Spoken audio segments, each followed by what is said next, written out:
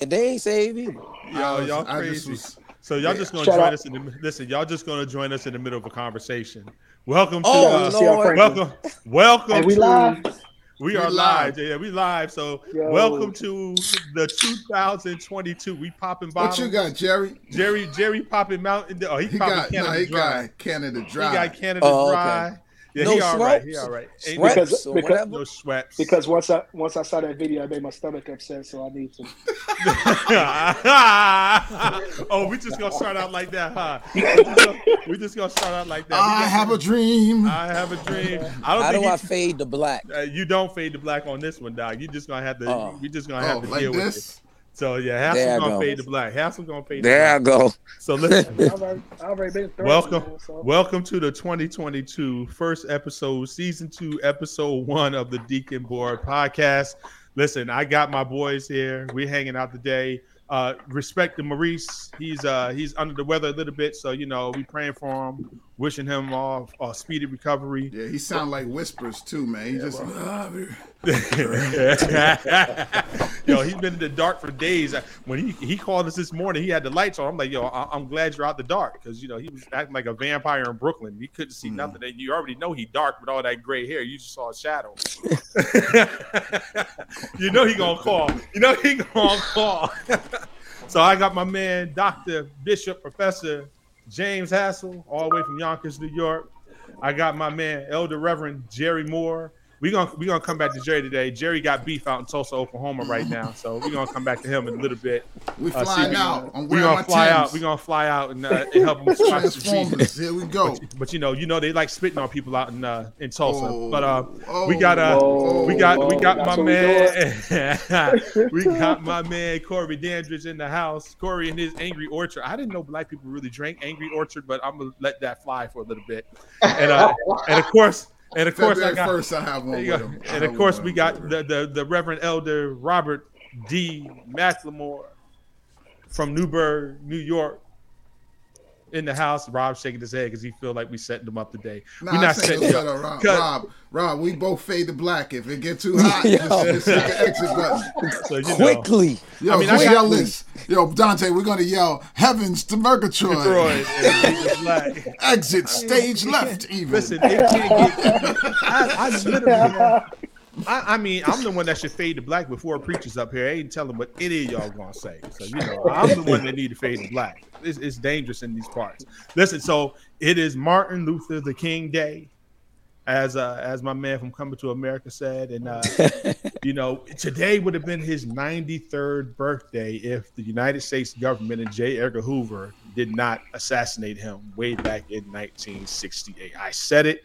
James is shaking his head. He's like, no, I'm gonna tell you why. Because I heard something the other day that changed my perspective. Dr. Oz said that Dr. Fauci is the J. Edgar Hoover of public health. Ooh. Wow. That messed me up. The depth of that statement from Dr. Oz. See, and the fact that he could actually say that. Oh, he said it. Meaning, He's credentialed. This is very well-known knowledge of what happened to King. Right. And so Dr. Oz, referring to J. Edgar Hoover as an institutional failure who missed it, who had the wrong perspective. Right. Wow. Wow. Yo, that thing shook me, Jerry. Yeah. I don't know that I agree, but dang. Oh, I don't agree. No, I don't agree with what he said, but the fact that he was bold enough to say it. That's a bold statement. That's a really, really, really bold statement. I don't even know if it's a necessary. Yo, but Dr. Oz. But he's running for public office too. Who, yeah, Oz? He is. Yeah, he is. Yeah, he's running. Okay. He's running in Pennsylvania. Yeah. In Pennsylvania. And he lives in Jersey. There's the fly in the ointment. See, I brought it up, but there's the fly in the ointment. If it was pure from a medical perspective, then that thing carries some weight to me. Right. But he still might have some knowledge, though, as far as Oz is a joke. I'm gonna tell you right now, Dr. Oz is a I don't know much about him. I just know his name. That's about it. I mean, that's a several lot. podcasts on him, documentaries on him. He's a joke. I mean, but to call this man J. Edgar Hoover, who was probably the most vile, evil public leader, government leader ever, that's a lot.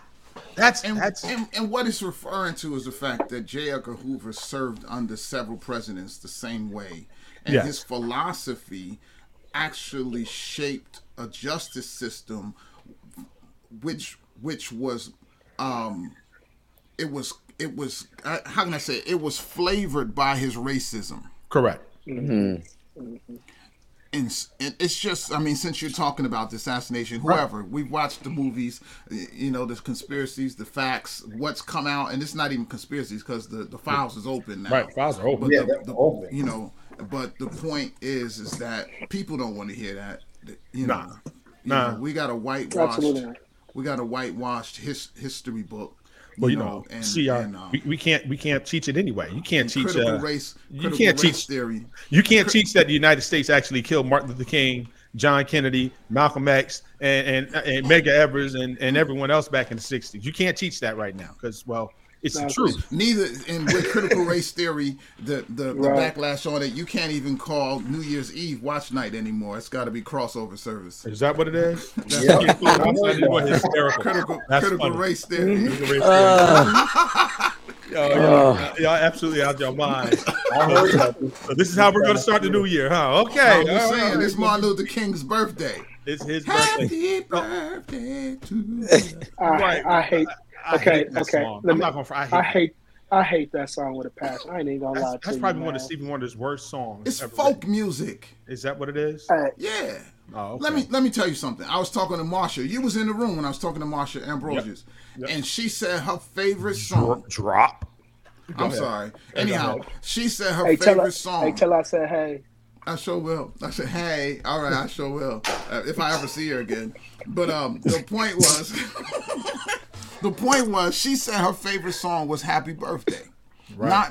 Not so much Stevie Wonder's, but the original one, because how she said in her favorite line was that end of it, happy birthday to, the cadence at the end, right? Mm-hmm. And she said because all of the emotion in that song makes people review their lives, she wants to write music at that level. So even though I don't like the clunky, keyboardy slapping happy birthday that Stevie Wonder wrote, I get the fact that he wrote a folk song that basically they sing at Applebee's when you turn 50.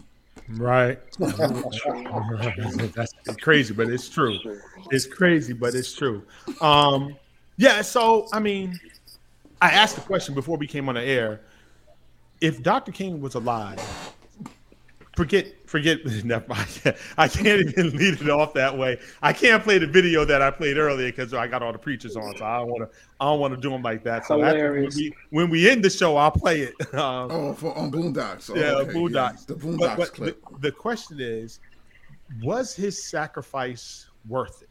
The sacrifice that he and his family made for Black people, for Black and white people, for the United States of America.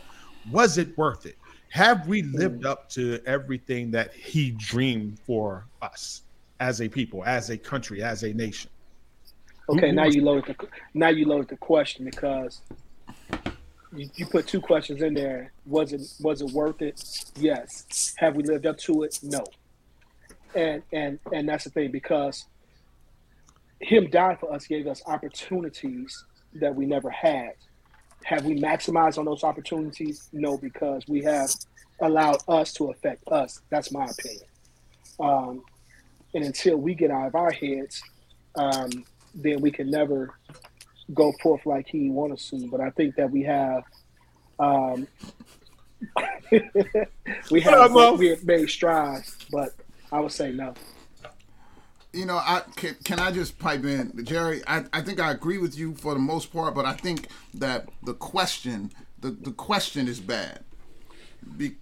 because I'm telling you why I think the question is bad. Yeah, same to you, Doc. All right, but I'm saying this is because many times we're equating Martin Luther King to Jesus, like he died for us. No. Like there's some sort of martyr. And Saul Williams wrote that whole piece on Martin Luther King. Right. And that I think that it was the movement in the '60s had great teeth to it. And I think his death and the death of Malcolm and the others helped to kind of mobilize everybody to get a job done in late '60s. But then what happened? There was a senator in New York, Moynihan, Daniel Patrick Moynihan. Mm-hmm. He wrote this doctrine. I think we talked about this before about benign neglect. Right. You ever heard of it? Yep. Whereas basically it's saying, look, the law was passed, but if we don't talk about it, we don't enforce it, it goes away. Correct. And as far as the Civil Rights Bill, they're still fighting for that stuff, even now, trying to... Voting Rights Act. Yeah, the Voting Rights Acts, even now. So we know that it wasn't permanent in the 60s, and it should have been made permanent. But our country is not thinking that way.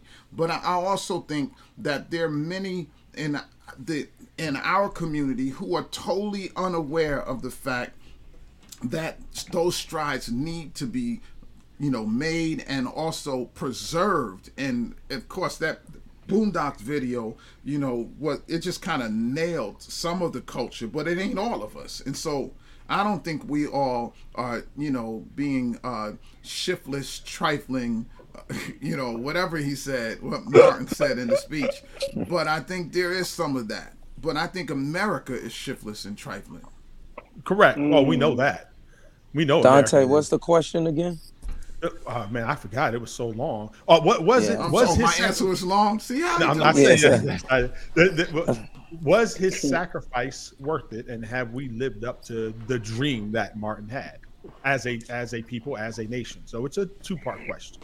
I will always say that anything that anybody does for a nation or for a community, or for just their circle, is it worth it? Absolutely. You can't take away the efforts and the accomplishments that were made.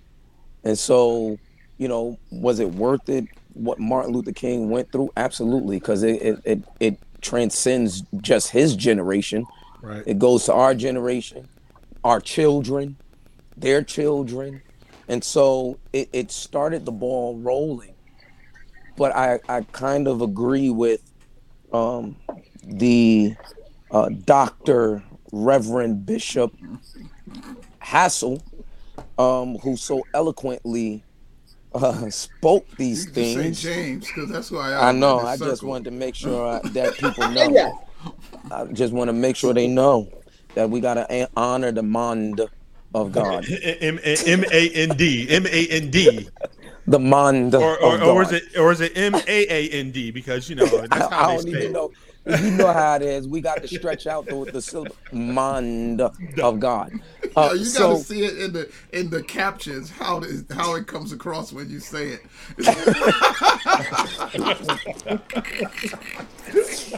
Are we living up to it?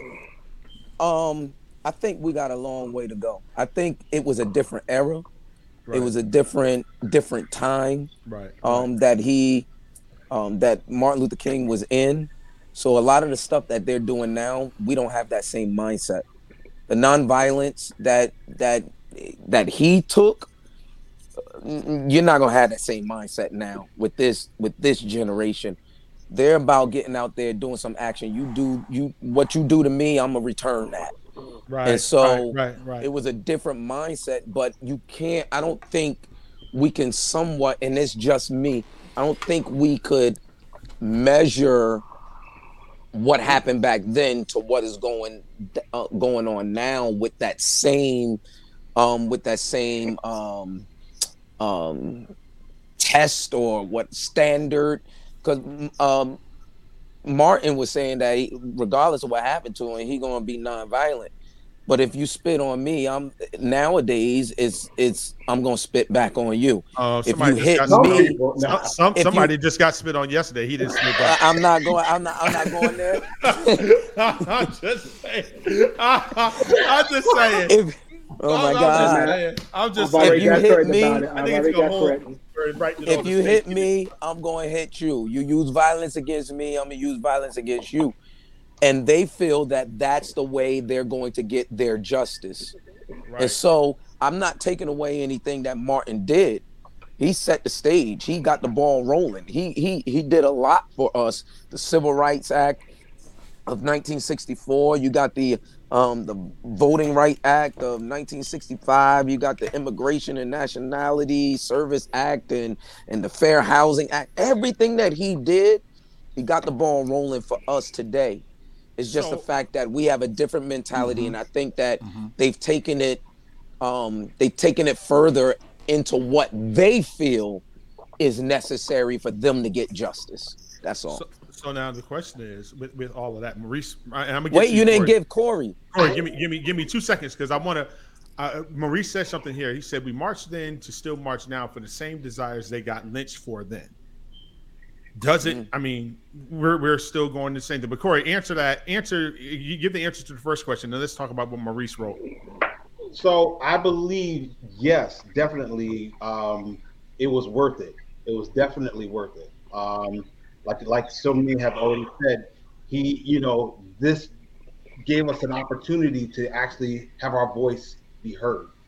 It put us out on the main stage for the first time in a long time. And the problem I have, though, I don't think we have lived up to it. A lot of times, if we look at the church today, especially I would say the Black church today, that everything is about me, how to better myself, how to better my standing, in just living in the world today. It's not really focused on social justice issues. And social justice has become like a bad term for church people for some reason. And it's saying, we're looking at, we're focusing on the wrong thing. We're saying, well, we're going to let Jesus handle that. When Jesus comes back, he'll take care of that. No, let's fix it now. Let's deal with this now. The problem was back in the 50s and 60s, Billy Graham came in. What happened? His grandbaby in the house. He said, go upstairs. Go ahead, talk about Billy Graham. But see, the problem was, I don't know if people know that Billy Graham, once he heard the I Have a Dream speech, you know what his response to that speech was? He said, there'll never be a day, that day will never come until, where the white and the Black children will walk together until Jesus comes back for that. He basically was telling everyone, like, that ain't gonna happen in my time. We're not working on that. That's not something that we need to focus on. We need to focus on Jesus and him coming back, and he'll take care of that. No, he was giving license to them to say, well, we're not going to deal with this today. That's not what we're going to deal with. We're going to actually focus on something else. And he was trying to skirt the issue.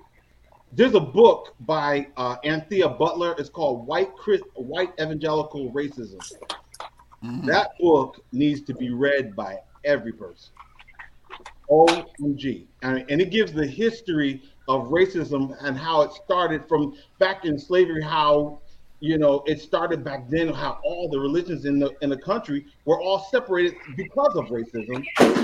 And up until this point, and so I'm sorry, I had to run upstairs real quick because Jolie decided to walk up all the steps. I know her mother and her grandmother are watching this. She decided to walk up the steps, and my wife didn't know where she was. Brenda thought she was in here with me. Oh, Oh, she was. It's horrible. But can I say something to that? Yeah, because Corey? after Rob, I want to answer Corey too. Yeah, I want to say something because I agree, but I disagree a little bit. Only with the fact that not all black churches, and I know you don't mean all black churches, and I know that. Yeah. Are that way or looking out for themselves, because you have two. I'm not familiar with Jerry, what he does, but it seems like he gets in a lot of trouble as well in his community. But and to me, that's good trouble. You'll see me not being in the four walls. You'll see Dr. Hassell, James, outside the four walls as well. And so we have those, and I know we have those political ties where they call on us if something is going on, something in the community is happening, because they believe that we have a voice. They believe we have that influence. That's what they believe. And so they call on us. And so I looked at, and Dante, I'm not trying to start nothing with the family, but our grandfather, I posted some clips of what my mom, newspaper clippings of what my mom gave me as far as with Soul Saving Station. And in there, it says that for more than 45 years, he's been noted throughout the Mid-Hudson Valley as a human rights and civil rights advocate, an educator and a philosopher, and a community and spiritual leader. I find myself doing the same thing as far as being an advocate, being someone. I'm matter of fact, I haven't announced it, but I'm thinking about getting in the political arena as well. But I don't really think that. I think this new generation of pastors, and I wouldn't consider Hassell old, the senior, like 95. He's not 95, praise the Lord. So, I want to but be, though. I see him working. I see him working in his community. He's working in his community. I'm working in my community. I know others that are working in their community. So we're not all just looking for just me, and that selfish, that selfish gain or what I can get out of it. Here's the thing about pastoring that I found out. I do more to help others than I do to help myself. And Corey, your father was a pastor as well. So you know the sacrifice that he made helping others, and sometimes we go without. So there was a time where the black church was. Corey, I wasn't even. Dante, hold on. Let me wrap it up. I promise you, I'll wrap it up, because James wanted to say something. Nah, so you covered it, though. You covered it. I really don't want you to think that it's all about just us gaining something, because if that was the truth, then I wouldn't be working as hard as I'm working. I'm working hard in the church and outside the church, just to make sure people, man, they called me the other day. Pastor, you got a heater? Well, what happened to your heater? So now they put those things on us as far as, okay, well, you know what? Let me go and help this person out. Pastor, we ain't got no, Corey, you know. Now, I agree. There are some people out there, and I agree with you. There are some people out there who do things for selfish gain. But you got some that you know personally that's out there, like really, really in the community, trying to do things for the community, trying to make things right, trying to make sure that the injustices are resolved and different things like that. Yeah. And so I don't take your statement as you're saying it as everybody. No. But it is sparking some conversation now that I believe that you do have some people that aren't going to hide in the four walls. And I'm not hiding. There's no ifs, ands, or buts about it. I'm not hiding. I'm there. So let me say this. No, hold go on. Let me say this real quick. There was a time, it's kind of hours, but there was a time where the black church was the center of politics in the black community. Yeah. And I think we have, a lot of people have, Maurice, shut up, Maurice. He messed me up because this is what he said. But a lot of black preachers have gotten away from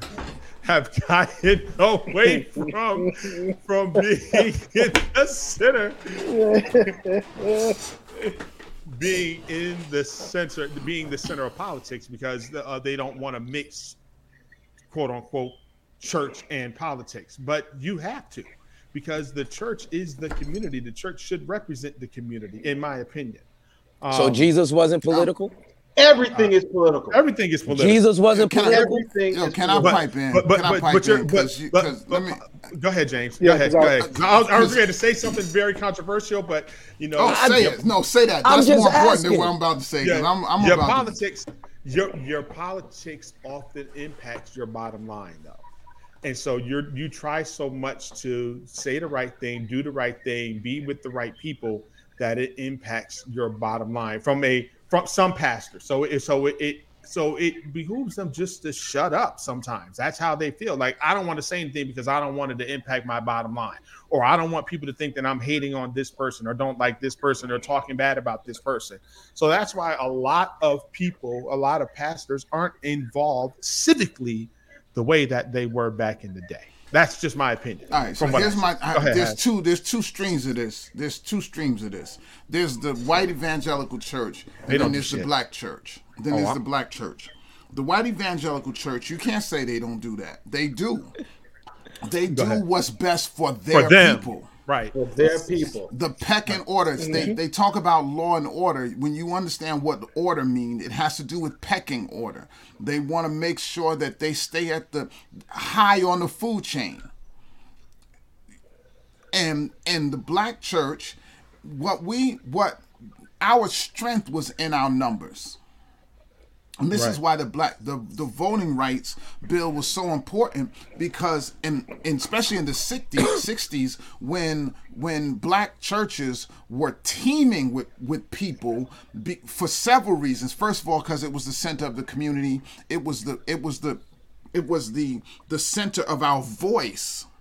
Right, and it was our way of connecting. And so, but it wasn't just the black church, because the Nation of Islam was experiencing the same influence. Right. And we have votes. And so even now, I understand my strength in my community is the numbers I bring with me. They're saying, well, Pastor, can I come to your church? They want to see how many people sitting there.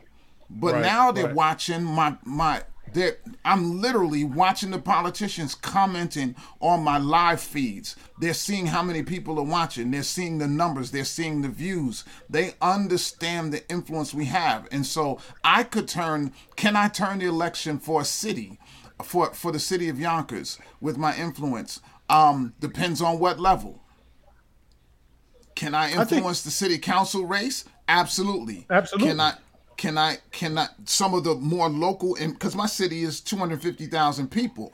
But if for instance, Bottoms in Poughkeepsie, with the size of his membership in a town that small, how does he affect the politics in that city with his voice? He's got 10%. At one point, he had 10% of the population in his church. So it's just like McLymore, Rob. Just like my cousin, Rob, it's you. You're in Newburgh, an even smaller city. And okay, can I say something first? Can I say something real quick? Go ahead, Jerry. I just want to say this. That I kept looking at him. I was like, man, this look like the dude that I used to follow on YouTube all the time, man, because I used to love his sermons. Man.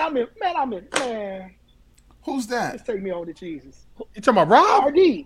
Yes. Yeah, he can preach. He can preach. He'll preach. Listen, I told you I come from a long line of preachers. He the one that got it. He's the one that got it. He preaches just like. He said, "Man, let me just say this real quick." Now Rob don't know what to say. He's like, And see, look, wait, look at that impact. Look at that impact. Jerry in old bum dumb Okamoji, Oklahoma. Okay, he watching you from Oklahoma. There you go. He out on this 15 acres in Oklahoma shooting guns, but he know who RD is. Yo, Jerry, we gotta come out there. For real. I gotta come out. I'll buy the ammo. I need a couple hours just. Right. So hey, I'll show y'all some more stuff afterwards. But watch this. So what James is saying, what Rob's saying, what Corey's saying, what Jerry's saying is that, you know, all politics is local, and in your community you have that influence, and that's what. And the thing about bringing it back to Martin Luther King, he had that influence nationally. Well, pretty much nationally. You know, from Chicago down to the South. You know, and the people that were against him most, you know, not only were Caucasians, but there were a lot of black people that were against him also, for stirring up the hornet's nest, for stirring up problems. And then, you know, I truly believe that as much as people try to pit Martin and Malcolm against each other, they wanted the same thing, but had two different ways of going about getting it. And I can't see it. This is how I see it. Malcolm and Martin were two prongs on a plug. Correct. There was the positive and the negative. There's no flow, no currents without both. Both. Right. There's got to be the possibility of violence to motivate some folk. Correct. I mean, well, the possibility, was it really violence, or was it really, you know, defending yourself? Who Malcolm? Yes, because Malcolm because I don't think Malcolm advocated us going out and just beating people up. I think Malcolm was an advocate of saying, if somebody hits you, you have the right to knock them out. There's a difference. There is a difference, right? At some point, he did evolve, but his message showed the potential of response. But but like I said, by any means necessary. But a response to getting hit isn't, to me. I understand the point of violence. You know, I get what you're saying. I just want to make sure that, you know. No, he wasn't saying go take something that doesn't belong to you. He was saying protect what belongs to you. Correct. Self-defense. There's nothing wrong with self-defense. But Martin was like, no, take that billy club to the head. Yeah, that's crazy to me. We shall overcome. I don't understand that part. I'll never understand that piece. But but that's just me. You know, if you hit me, I'm gonna hit you back. If you spit on me, I'm spitting back on you. Just saying. Even if it's your brother, even if it's my brother, I got a brother up here and a first cousin down there. One of them jokers spit on me, I'm spitting back on you. I'm telling you right now. It's been real, man. It's been real, man. Y'all, God bless y'all. God keep y'all. Jerry, you can't leave yet. You can't leave yet, Jerry. You can't leave yet, Jerry. Listen. I know you got Jerry people. was about to get out of there with that. I know you got people. I know you got people out in Tulsa giving you heat because Jerry lives in Tulsa. So let's just take the elephant out of the room right now. Jerry lives out in Tulsa, and the bottom line is he made a post yesterday about the viral video that's out there on TMZ. For those of you who want to watch it, go ahead and watch it. And you know, I think it's time for us to stop defending. You don't have to put them down. You don't have to talk about them. But it's time to say, oh, it's nonsense. Stop doing nonsense. You don't have to do nonsense to preach the word of God. The word of God preaches itself. It's okay to do illustrative sermons. You don't have to be provocative. You don't have to be provocative. So my statement was very clear. I made a statement so I can pipe in and get out. And here was my statement. There is a difference between a demonstration of power and a demonstration of my point. Correct. Jesus opened blind eyes with his spittle. He didn't just make a point. Correct. I don't mind you spitting as long as a miracle follows. That's a demonstration of power. That's a demonstration of power. But if you just spitting to make a point, that's just dumb. You're just doing it to go viral. So how much would you have to get paid to get spit on? In the mortal words of my grandmother, all money ain't good money. Correct. Your grandmama was wise. Your grandmother was wise. Okay, let me go and talk about it. I know Mike Todd. I've been knowing him before he was even a preacher. He was a drummer because he came up under Carter Pearson, and when McIntyre, when he left, he was Pearson's youth pastor. When they broke away, Mike Todd went with him. So I've been knowing Mike Todd ever since I moved to Oklahoma. Good dude. I mean, I don't really deal with him like that. But my issue was that we have now made the church so entertainment that we shun away from the word. When Jesus did that to heal a man. You did that to get views. And that's my saying. Because when Jesus did that, that man was blind. He was in need. Mm-hmm. You did that to get people to get excited about something that has been preached many times before, and still no one has to do spit. Because here's my thing. You spit on me, and church is over with. I hope you got your offering, because church is over. Yo, it's gonna be a Mark, like Mark in church. Like Mark just came up to the front and just punched that dude. Oh my God! You know what I'm talking about? I know exactly what you're talking about. Mark, Come on, Mark. Come on, Mark. You don't have to punch. Yo, he just rolled up. He's gonna be like, yo, Jerry, no, Jerry, no. Man, and I've had people so mad, man. I had one guy. He told me if he saw me in the streets, what he was going to do. And I was like, well, you can try. I mean, it may not go good for you. I tell him, don't let the Bible and the suits fool. But I don't understand. I think that's Dante's point. Why are we defending somebody who went too far? Right. Yo, he went too far. He went too far. That's it. And what you were talking about, Jerry, was about the culture in the church. And you ain't the first one. That dude who put the scaffolding and was flying from the balcony. Right. Too much. Yo, he was trying to hoop. He was trying to hoop from the sky. Yo, with the harness choking him, he's like, and God said, no, you are doing the most right now. Mm-hmm. Correct. They're gonna come see that, but it's a spectacle, and the power of God is not on that. Right. If there was a miracle that occurred after that, then okay, fine. But your illustration, you can't. You're not Jesus. Stop trying to do what Jesus did. You can talk about it. You can even okay, Don. I'm gonna go a little further because I didn't go that far, but I'll go a little further. Paul, the Bible says that from his body were taken handkerchiefs, and so I'm not saying that Jesus reserves that miracle process to himself. I'm not saying that. I'm saying it is reserved to a miracle process. Correct. Mm-hmm. Especially in COVID. You spitting on...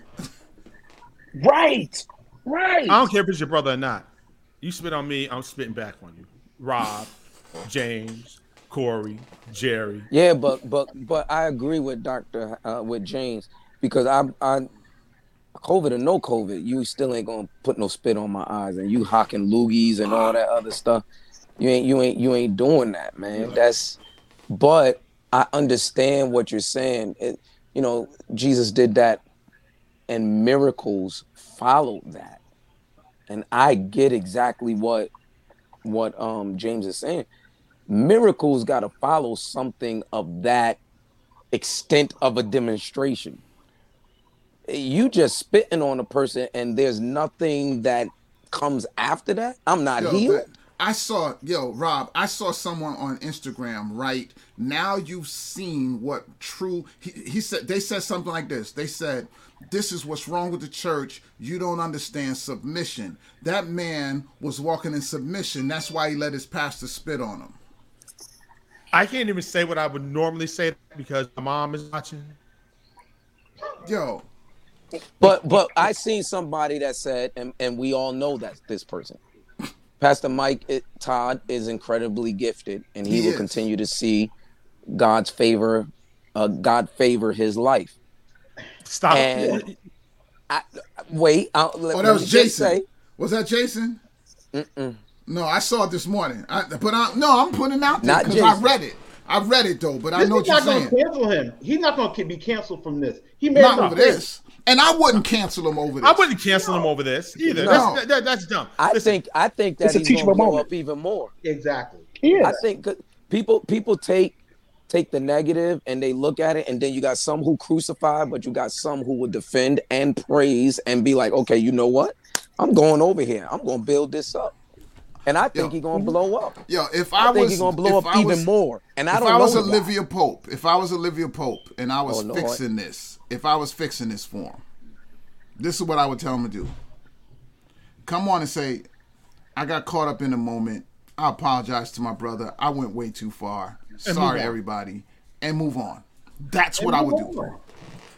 Jerry, you say no? That's not gonna happen. Because of his ego? Is he an ego? I don't even get that. Because I don't know. I can say right now what's going to happen. Go ahead, Jerry. I'm going to tell you what's going to happen, but go ahead, Jerry. Because he has too many people that's defending him. So if you go to my Facebook page, and Hassell, you saw it, and how people was like, I mean, they was defending him, and I was talking about the man of God, and the Bible says, touch not my anointed. And I said, we use that scripture so out of context, it drives me crazy. Please. I said, because the Bible also talks about correction and reproof. Things that's done wrong. But see, the Bible says do everything decently in order. There was no decency, no order in that. Because again, just on the natural sense, in the height of COVID, especially when Tulsa is a hot spot, when my schools are shut down, because COVID is so high, numbers are so high, we don't think about that. And then on the spiritual aspect is that what miracle followed that? Well, the only thing that's going to save him from this is his brother speaking out on it. If his brother come out and say, you know what, that was my older brother. He was doing a demonstration. I didn't like it, but you know what, it happened. And I'm cool with it. If he comes out saying it like that, this is gonna wash over. So his brother's gonna come on and say, "We slept in the same bed, and I peed on him in the middle of the night because I wet the bed." Right. So spit is nothing. I'm just saying, if that's your brother, I get it. Not gonna. It's none of that. Ain't gonna happen. None of that's going to happen. It was a viral moment. It went viral. Next, when he preaches again online, and you'll see he won't even make mention of it because that's how people get over things in this social media age. He's not gonna even make mention of it. He's benign neglect. It's benign neglect. It's what we talked about earlier. He's going to move on from it, and he's going to be fine. Listen, there's no doubt. First of all, he shouldn't be canceled. He's going to be fine. It's going to be what it's going to be, and he shouldn't be canceled for this. It's something that he did in his church that went viral. It is, and we have the right to talk about it. That's the point. We definitely have. I'm not saying take his card. I ain't telling you to take his church. I'm saying, you went too far, dude. Hey, guess what? If you want to be a viral sensation, everything you do is viral and it's over the top, and you post everything you do, people are going to comment on it. So you have to be able to take the good with the bad. And if you can't do that, then get your behind off of social media. Stop posting everything. Good press. And it's not him complaining. It's the comment section. It's the peanut gallery. Right. I mean, I had people, man. I had a guy. I almost said another word, but this dude don't even go to church. And he want to chastise me, talking about, that's wrong because the Bible talks about that you should be praying for him. I say, yes, the Bible does. I say, but you got to use the scripture correctly. I say, because the Bible also tells us this is that it's for correction, reproof. I say, and when those means that when you see your brother doing something wrong, if I'm his brother, if I call myself a believer, I got to say something. That's not judging. That's just telling that's wrong. That's just like if Hassell see me doing something, as my brother, he's supposed to come in and say, hey, bro, that's not right. But see, we can't do that no more because everybody's sensitive and they get easily offended. When I got people in my inbox, man, if I showed y'all my inbox, people was like, man, I can't believe that you said that, and here you are supposed to be this. And I was like, why can't I? I say, because here's the thing. I say, Mike Todd and them, I say, Transformation, they have a great media team. I know a couple of people that work on his media team. They post clips like this all the time to get those likes up. I said, and this ain't the first time it's gonna happen. The first time he did it was in 2018. Right. Correct. So see, people don't say that. I don't know nothing about it. What happened? Yeah, well, he did the same. He did similar illustration. Wait, hold on. Let me be petty. What did he say? What did he do? Yeah, he did. It was the same type of illustration. Yeah, he spits in his hand and he wiped it. He wiped it on the. He wiped it on his. Wasn't there one where he I think he wiped some on himself one day. It's not spit. Wait, so he's done this before? Yes. See, I don't know nothing about him. Yo, listen, Mike, that clip. I never heard his sermons. I don't know nothing about this guy. Okay, let me tell you about Mike Todd. So when Mike Todd's pastor, Dante's like, yeah, because he know allegedly. So, well, I ain't trying to start nothing. I'm just saying. It's nothing like that. It's nothing like that. I'm messing with Jerry. So when Gary McIntosh started Greenwood Cultural Center, that was the name of Transformation before they transferred over to Transformation. It was Greenwood Cultural Center.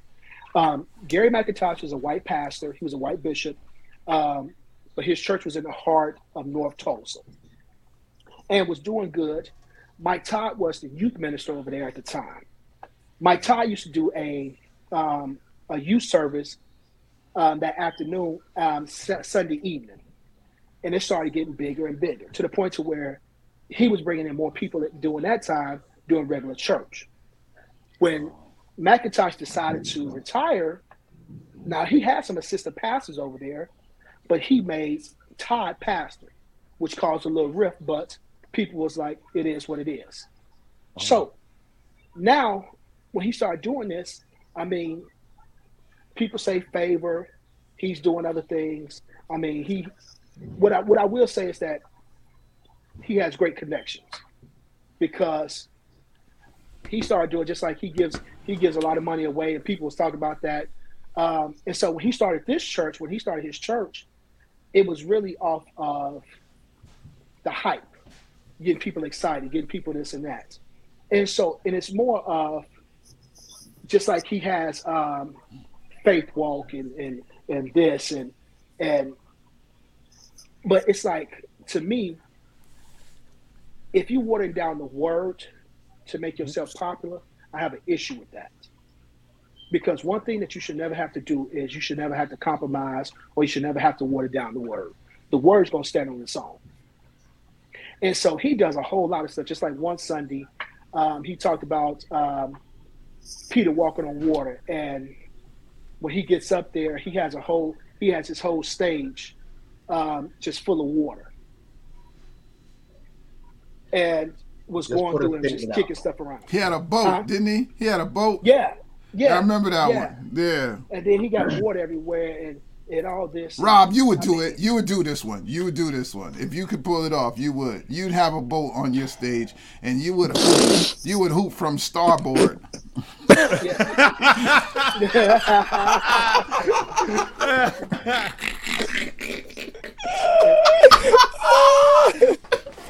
Oh, you're wrong for that one. You're wrong. He would put a tambourine on the end of the row, on the end of the oar. He'd be like, yeah, RJ. Yeah, RJ on the oar, back of the boat. Then he had another sermon. It was called F You. Is he on now? He's on now. 15 minutes ago, he just posted a statement. And what did he say? He's saying, I never meant to distract others from God's word and the message of Jesus, even with illustrations. I apologize for my example being too extreme and disgusting. I love everybody. Thank you. Olivia Pope. He has a great PR person. His PR person is the bomb. I'm just saying that. So, did we bet or something? Y'all owe me $50 or something. My cash app is $James Hassell. Scholar, you've been in trouble before, so. Listen, I have, and so you can laugh all you want. It's one of the reasons why I'm being gingerly about this. The bishop is on with his arms out. Where you at? His arms out. What's up, y'all? What's up? What's up? Guns out, the guns are out. Guns out. Guns out. I'm in Mexico, but I had to jump in on this one, y'all. Oh, here he come. He in Mexico. He in Mexico getting his hand, huh? Man, I feel sorry for you guys. I just missed a snowstorm. It's about 77 degrees right now. That's nice. That's nice. Man, so, but I had we to jump appreciate on you raining on our parade. Right. Man, I just brought the whole high down. How come he ain't showing out? No, I'm just no. Go on. Bishop looking like a bear. He come on here looking like a bear. Like he's swole. Ain't no organs. There's no organs. Round like a dungeon dragon. There's no organs. There's no organs in Mexico. I done went bust a rhyme on you. Man. Yo, this blew my mind, Doc. I was like, wow. So you saw the apology? I did not see the apology. Corey He just found posted it 15 minutes ago. The one with the app with the what is it? What's the name of that hat? The Apple Jack. Yeah. I love what Dr. Hassell said, man. When Jesus did it, he did it to heal, but this guy was just trying to make a point. That was just he was being a heel. Yeah. But I was gonna say before you gave us the news break, this is what I was gonna say. I have a level of compassion for preachers who make mistakes. That's right. Well, we should all have that anyway. Because I'm a preacher who made mistakes. And even in my rhetoric, even in my presentation, I don't know if I've cussed or something like that in a sermon, but I know pastors who do it on purpose. Yeah. And it makes them very popular. Yo, remember that time Macon curse in the middle of I'm saying, but like Johnny Youngblood, like I heard that he does it. And one time I invited him to my church because he's got a powerful men's ministry, and it's because he cusses. He got 6,000 men in his church. And so I said, you come to my church? He said, yeah, I'll come. Bottoms made it work. And then I said, you gonna cuss? He said, that costs more. Wow. I said, then leave the cussing out. I can't afford that. Leave the cussing out. But the point is that there is a level for us, and I saw another stream of comments was about how competitive the playing ground is for preachers, especially in the social media space, and that you gotta be innovative, you gotta do different things. And so I'm empathetic because we're all trying to be creative, but it shouldn't be one-upsmanship. You should be yourself, and you should make sure that you're not compromising the word. And I think that the rest of it, let people be who they are. I'm not that dude. I'm gonna teach. That's what I'm gonna do. That's who I am. Mm-hmm. I'm never gonna violate the word to get an illustration across, because that just ain't me. It just won't even sit right. It's like cussing at your mother. I'm not gonna do it. Man, to be honest, man, I'm not gonna do it.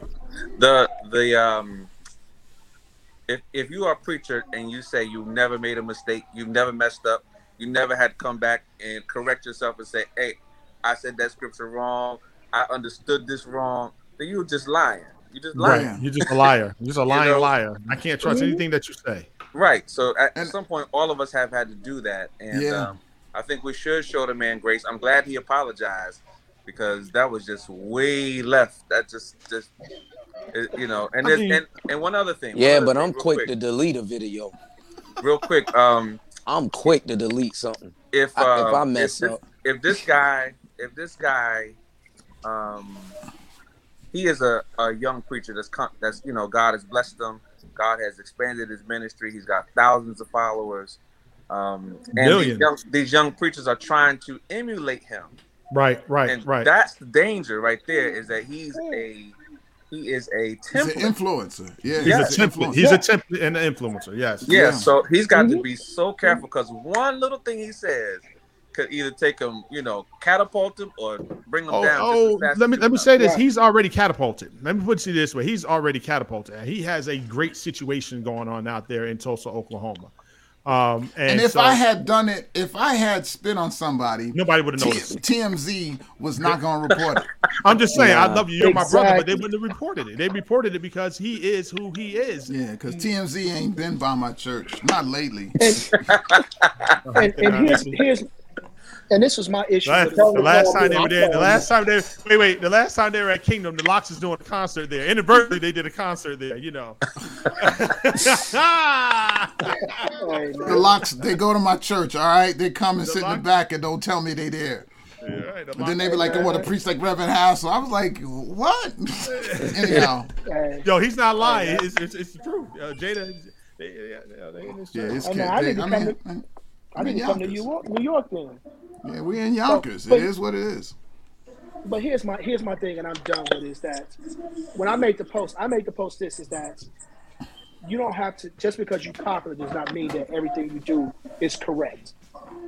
Right. Because we have now taken Is somebody listening to Popularity. I Have a Dream? Who is listening to Martin Luther King? that's not me. It ain't me. It must be Andrew in Mexico. No, it ain't me. They have a DJ party outside, Doc. Oh, they having a DJ that's party what it is. outside? I'm saying Oh, Martin okay. Luther King, I have a dream.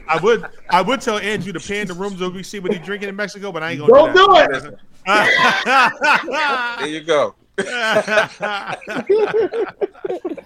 Oh Lord. How long you in Mexico? I'm coming home tomorrow, man. Man, you been there long enough to get some rest? Yes, sir. A whole week, man. It's wonderful. That's what's up, man. Good for you. Man, Good for you. gotta take time for rest. Gotta do it. Yep. So listen, last thing, because we done killed Mike Todd enough up here. We didn't really kill him, but nigga, you nasty. Hey man, I like that dude, man. I like that dude. Let's say that straight up. Nigga, you nasty. All right. Just cut it out. Stop spitting on people.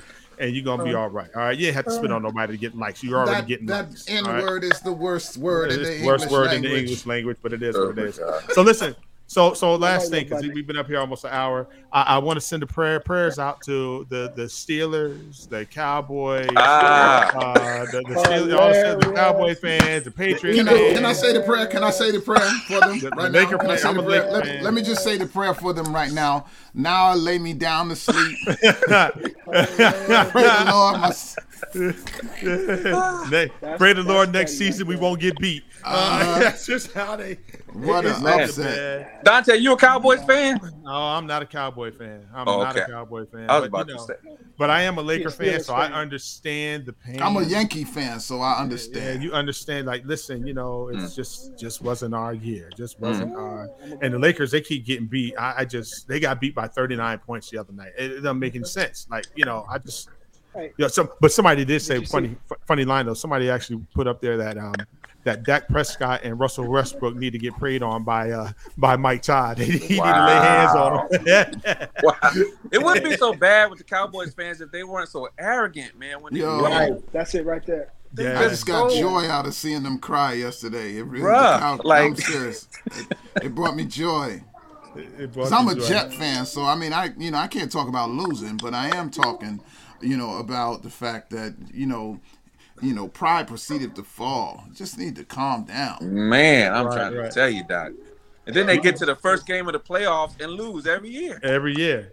They get beat every year. Like it is what it is. Eric said, "Get off my Steelers." It is what it is. Now Ben can go and be happy in retirement. Roethlisberger is happily retired now. Ben checked out last week. He checked out. I think he did too. Yo, Kansas City, they just put a beat down on him yesterday. When's the last time the Steelers won the Super Bowl? About 10 years ago. It's been no. It's been. I think maybe. Didn't they win against the Houston Oilers? They won. They won recently. Yeah, they won recently. It was I think they won like 2008, 2009, somewhere around there. Yeah. The Houston Yo, Hassell, Oilers, you crazy, Lord, man. dang. I remember them as Houston Oilers, Houston Oilers. I remember the song. Rollback. Oh, y'all tripping. Yeah, it was 2009 against the Cardinals. 2009. Yeah, I thought so. That's it. So anyway, listen, we I'm a talked about a Bears lot. fan, We so talked I about can't Martin really Luther say King today. We talked about, Mike and his stuff. We talked about the Steelers, the Lakers. Today's supposed to be a day of service for a lot of people. A lot of people are working. A lot of people, it's a day of service for people.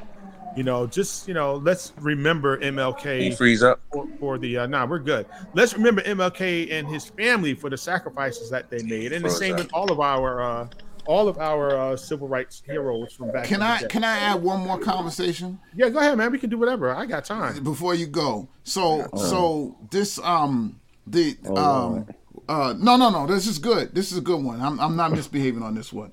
Navient is getting sued for predatory lending practices. I mean, that's not the first time that's happened. Student loans are the most ridiculous debt in America.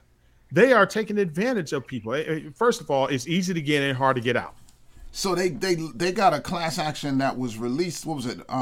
$1.8 billion that they got to give back. Yeah. I hope mine is in it. I hope mine is in it.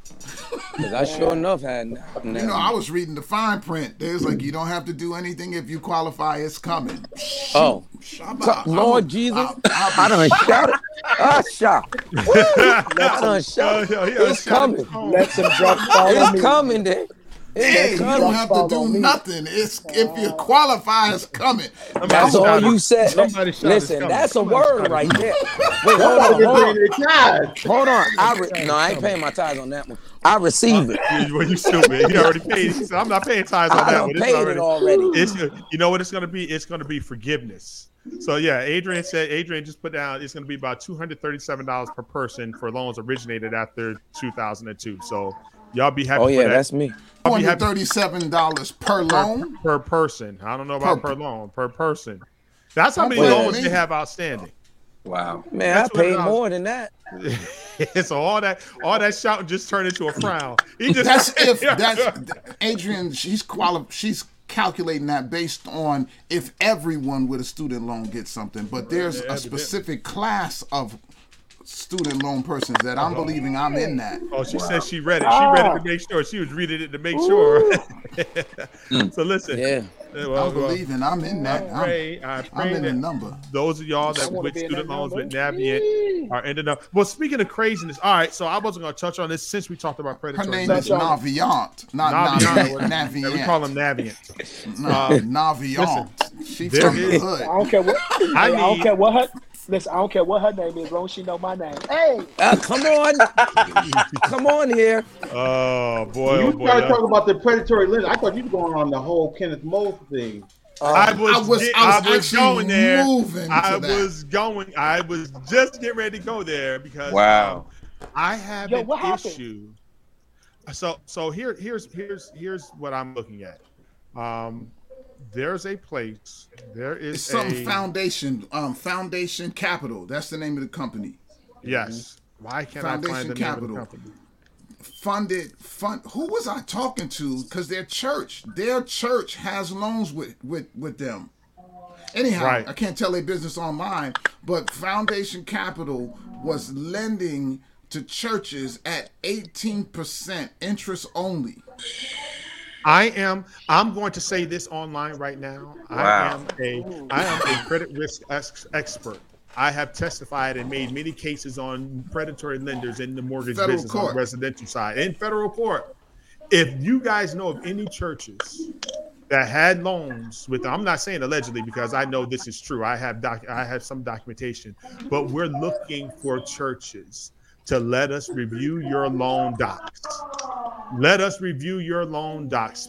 I want black and white churches because I want to see the differences in the terms that they're giving people. We want to review those loan docs. So if you know anybody that has loans with them that they're willing to let me and my team review the loan docs, please just give us a call. We ain't gonna put your business out there on Front Street. 18%. We just want to look at on an interest only loan, which means that you're only paying you are never reducing your principal, and then they tack a balloon on top of it after year 5, which is another problem. Wow, it is. Yeah, that you have to actually they're churning fees. Correct. In order to keep you with them, and some of them at 18%, they borrowed like 5 and 6 million, so their payments were $52,000 a month. Correct. God. And then never pay it down. They can't pay it down because they're only paying the interest on it. So think about this, and I'm gonna do the quick math on it. So at $5 million, at 18% interest, so that's adding another $900,000 in interest to that particular loan, right? And then you're doing interest only for 5 years, so that's every months? year. That's $900,000 a year. Correct. Well, no, it's $900,000 over amortized and annualized. It's not a year. It's not a year. That on $5 million, no, 20% of $5 million is $1 million.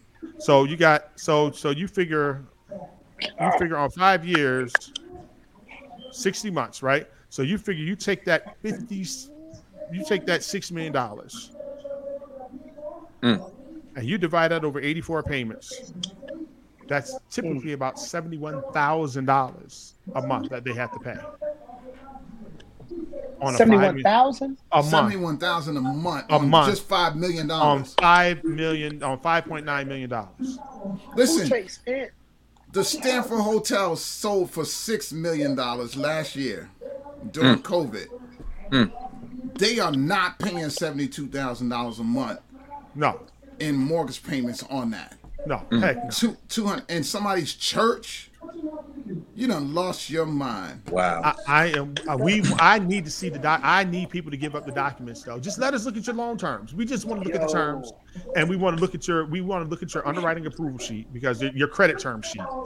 That's all we need. Your credit term sheet, and it'll have everything on there that we need. I don't need to look at your financials. I don't need to see anything else. We just want to see the term sheet, because the term sheet will tell us everything. So all of y'all out there listening, all y'all out there who know, and it's not just them, it's Christian Credit Union also out of San Diego. I know them too. So it's Foundation out of Missouri. It's the other credit union that's in San Diego. They have different terms for their churches, for their Foursquare churches, than they do for our churches. But they come to our churches to give the loans because they know that, one, if they don't pay, eventually those buildings are going to be worth more than what the loans are worth. And watch this, Don. And I know this is getting kind of technical, but those credit unions, their churches deposit into those credit unions for at interest rates return on their accounts at say 0.8, 0.9%. And so for them to be charging 18% interest on those notes, they're making 17% return per year. Where are you making that? Where? Nowhere. Tell me an investment. You're no making mutual 17%. loan, no nothing. Nothing. Wow. Nothing. So so no, I'm talking to a few people, and I got them on board from a legal perspective to say, hey, if we can get our hands on them, we'll take a look at it, because it's important that we do this for our communities. They're taking buildings worth tens of millions of dollars over $500,000, especially now because a lot of churches are out of the building. Right. And here's the thing: they're not lending at 100% loan to value; they're lending at 30-40% loan to value. So if my building is worth, let's say if it's worth $1 million, they're only giving you $300. Correct. They're not giving us a lot of money, but they're going to come and take my $1 million property if I don't pay on that particular loan. If I don't pay that $300,000 back, or the interest on that $300,000 back yearly, they're going to take that. And y'all think preaching is, pastoring is just about the pulpit? They got to deal with this nonsense. Man. Did they take his building and his property? Whatever was encumbered by that mortgage is gone. Gone. Gone. So however many buildings that he had wrapped up in, his father had wrapped up in that particular mortgage, they're gone.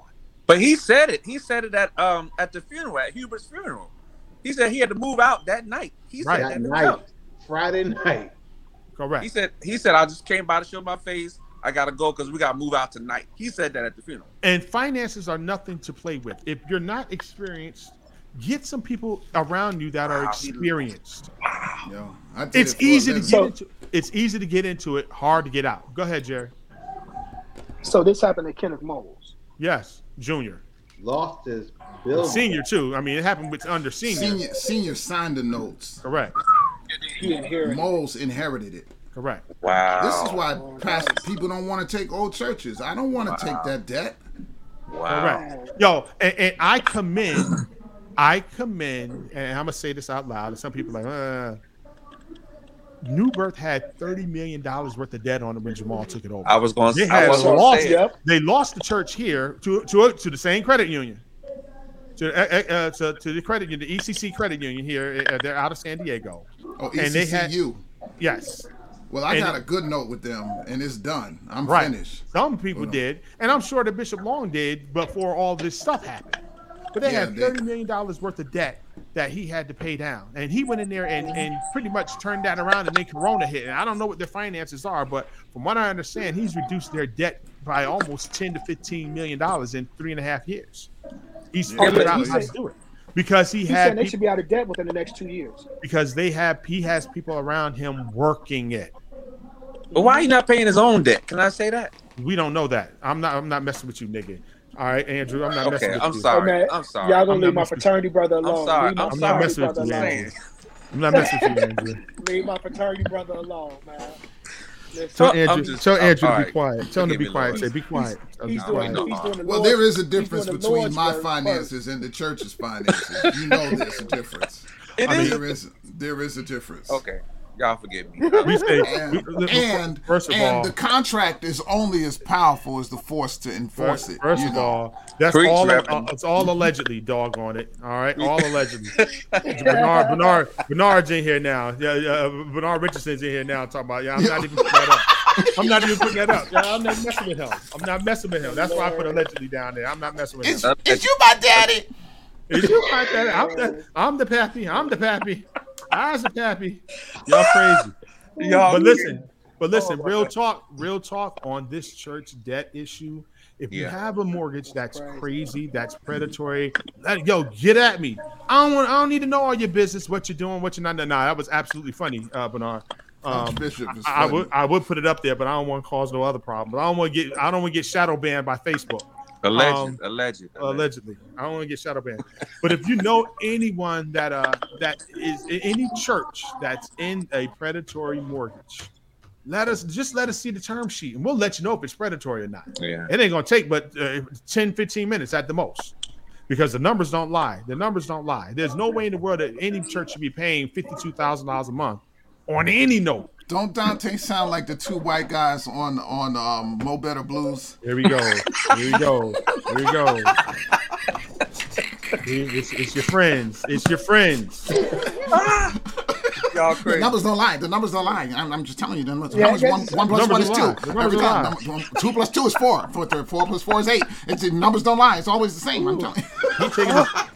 He taking this back. He taking this back to the MLK conversation. Somebody just wrote in here, as a people we haven't done much. He's probably turning over in his grave talking about MLK. I mean, oh wow. Well, Andrew, can you answer that question or give some light into that question? The MLK question. What have we done? Have we lived up to his dream? Do you think the sacrifice was worth it for him? You say no. Go ahead. I think Dr. King is becoming like probably one of my greatest heroes, man. Every year I live, because the man was so prophetic. The man he was placed here to bring light and bring information to what was going on in the world. And I think the people who colonized this country and everything, they understood the power. Colonizers. They understood the power this man had. Right. But if we could get, every time I travel to Africa, this is where I see this in action. I see the people in Africa fighting each other. Don't hate Dante. They fight each other. The corruption there is so ridiculous. I mean, you got people in power, and they keep everybody else down on the low. Wait. Hold on a second. That sounds like you're talking about America. But go ahead, keep going. Don't it sound like America? So it does. That same. If we could ever just stop fighting each other, man, we could maybe get to this dream that he had. But we're so busy fighting each other. So to answer the question, the short answer is I don't think we've realized his dream. But I think we can. We just got to stop fighting each other. Yep. Okay. All right. Well, it is what it is. I don't know if he's rolling over in his grave because ain't nothing there. Oh, I'm sorry. You need muscles. You need muscles to do that. You need muscles. Have y'all listened to the MLK tapes? I haven't seen them yet. I hear it's on Apple TV. I was going to watch it. I was actually going to get it and watch it. It's great. It's really? Great. Corey watched it twice. He watched it at his church. So wait. So speaking of watching stuff at your church, so what was the outcome of your conversation that you had yesterday, Corey? Talking about white nationalism and the church. Since we're here. Well, it really was. It was great. I think it was well received. They took it and said, wow, we never. Because I said, we really need to be able to have some kind of introspection. People, especially white people, that are dealing in black spaces and trying to work along with black people. White people that are open to being, to working with black people and trying to understand black people. They need to take some self evaluation and if there's any racist attitudes or racist things that are still left in them, that in order for them to kind of overcome and deal with black people. And number one, also they need to be able to listen and hear what we're some of our cries, some of our cares, what we want, what we want done in our lives now. If you want us to be in your spaces, you got to open up your ears. You can't just say, oh well, I'm glad they're there, and he can play for me, but he can't be on my team. He can't really be involved. And I think I said you definitely have to open that up and knock that down. What happened? I don't know what y'all talking about. I want to throw one more thing in there too. What you're saying, Corey. Black people can't be racist. Not by definition, we can't be, because in order to be a racist, you got to have control of a system in order to oppress others. What system do we have control over to oppress anybody? I can't hear nobody. Nothing to be said. You heard the crickets, because I don't think we control the black church. Do we? Do we really control the black church? Do we really? Because a lot of listen what I'm saying. I'm saying the attitudes that a lot of we've taken, like I said, we nah.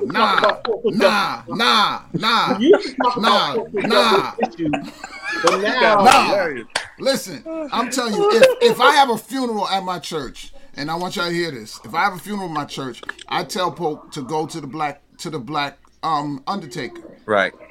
I prefer it. It's my policy. I can't make you do it. I'm telling you, this is what I prefer. However, if a white undertaker comes into my church, I make sure they know I'm in charge.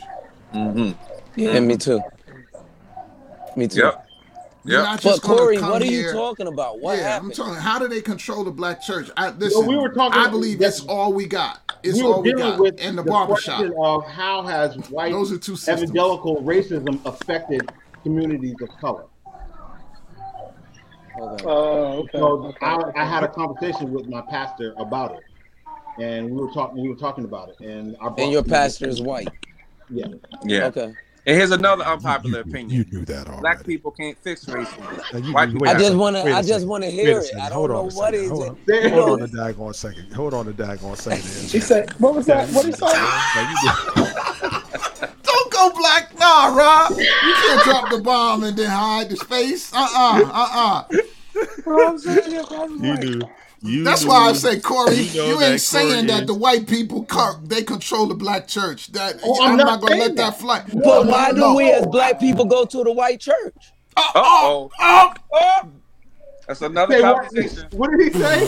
That's another conversation. Now may the Lord. Listen. Yo, Corey stuck. Corey said, "No, I mean, what did he say?" I'm gone. He said, no, why you ain't going. Come on back. Blacks go to the white church. That's what he said. Why do we have to make a decision? Why do we have to be at a black church? So then why are we putting it's the same thing. Why are you having those conversations with your white pastor? Because if you're gonna stop racism, you have to be in the system to work the system. Because I'm just saying, well, then why are we leaving the system? And why are we? It's just a question. It's just a question. I'm just asking, why do black people leave to go to white churches, but yet we diss the black pastor who's always there for y'all? Supposedly, we're always there, we're always in the community, but yet we run out and go to the white pastor and then try to put our beliefs on the white pastor who ain't even really going, well, whatever. I don't want to lose no engagements, but I'm just saying. I'm saying, but black people are quick. Black people are quick to go to white churches and then say, oh, they offer more. What happened to the black people going to the black churches and actually giving them something, giving the gifts, doing the things? If we're making them look good, what happened to us making the black pastor and the black church look good? I don't understand. I'm Bishop lost Richardson, with answer your question. Archbishop J. Bernard Richardson, answer your question. He says they go because the white ice is colder, the white sugar is sweeter, the white salt is saltier. Ooh. Okay. Well, right. that could be for some people. So what made you make the decision? What made me? No, I'm not. And Corey, I'm not trying to dish you at all. You know I love you. But what made you go to the white church and then have that conversation? You know what I'm saying? Because right, that's I know you grew up. That should be a hard. That should be a. That's a whole nother conversation. But go ahead. No, Corey. I'm thinking to myself that had to be a hard conversation or a hard topic for you to even bring up with your pastor. Because I'm going to assume that you're maybe one of 5 or 6 faces there in your congregation that are black versus a majority white church. So, you know, how did that come about? How did that conversation even happen? What made them? Because he's one of a few pastors that are actually trying to address the situation that most pastors will not ever touch. White pastors will never touch. So let me ask a question, right? Yeah, there's no benefit to them touching it. Right. There's no benefit for them to touch it. But the other piece is, you know, they want us to come to their churches, right? They can play the drums, they can sing on the worship team and give them sort of our flavor. But are they on the trustee board? Are they counting the money? Are they on the administrative team? Things of that nature. Because I can actually say that in the community that I am in, they are. We are. That's dope. That's dope. And that's the reason why I even said yesterday. I said I refuse to be a part of any other any kind of congregation that does not address racism, social issues of the day. I refuse to be a part of that. I was a part of that. But I'm not anymore, and I will never be a part of anything like that. And I don't think we should be separate. I don't think we should have to be separate. So I understand. It's just the fact that wait. No. We need to be. Wait, hold on. No, because I need some seasoning on my music. Wait, y'all. But I just wanted to say, Bishop, hold on for a second, because I know. See, y'all think I'm trying to attack, but I'm not. No. We know you're not. What I'm really trying to say is, because it's a thought in my mind. What makes you as a black person leave the black culture to go to a white church, so to speak? And I'm just saying, so to speak, quote unquote, to go out there and build anywhere you go, you know you're building that church. Because you know why? You're going to bring people with you. Some people have been called to be bridges. And some people can do that. If you only have that mindset, well, it's either black or the black way or no other way, then that's where you'll be. Some people will be. But there's some people that have been called to be bridges, to bridge the community, to bridge the gap. And I feel like part of my being is to do that. I can talk to anybody. I can deal with any. All my life, I've been able to talk to any group of people. Right. Deal with any group of people. And everybody because of the sweaters you wear. Or the short pants. Or the short pants. But you know, everybody does not have that calling or that ability to deal with every culture. Because some people are so minded, so just well, it's gotta be everything black. No, I don't want anything. I don't want to deal with anything else. Some people have to. You have to have that ability to deal with both. And you know what? Whatever decision that people make, I'm always trying to figure out like why do we make those decisions, but at the same time, I don't want to hear like, okay, well, the black church ain't doing this. And that's what they always equate that to, is that the black church, oh, we don't have children's church. You don't have, them fancy fog machines and lights and all that other stuff. And I'd rather go over here because we have a cafe. I can drink while I'm in church and all this other stuff. And so they start equating that to that. And it makes you think as a pastor, you're sitting there like, oh, is that what that's how I'm going to get you? That's how I'm going to attract you? That's how you're going to stay in the church? And so, and I'm not trying to, my thing is that what attracted, because I know you. So it was more of what attracted you to that ministry. And I don't even know what ministry. I don't know your past. I don't know nothing. And I'm not against white churches, Spanish churches, black churches, Haitian churches, or anything like that. But I'm trying to figure out, how did we lose our people? You know what I mean? How did we lose our lot people, of it is, and where did they go? Well, I think a lot of it comes from a couple of things. There are some people that go to churches within their proximity. I can, I live in Charlotte, but I live at least, for me to get to the nearest black church. Well, no, I shouldn't say that's true. To get to the nearest black church that I would attend, I'm just saying it's at least a 40-minute drive. Easily. Why is that? Like, I mean, not because of where you live. I'm just saying it is because of where I live. Because right around the corner, we have preferences. Right around we have worship preferences. Right. Because would you say, I'm Corey? gonna be honest with you. Wait, I want to hear Corey's question. I literally live around the corner from one of the hottest churches in the country, according to some people. Matter of fact, he has 3 campuses around the corner from me. Elevation, Steve Furtick. Everybody love Elevation.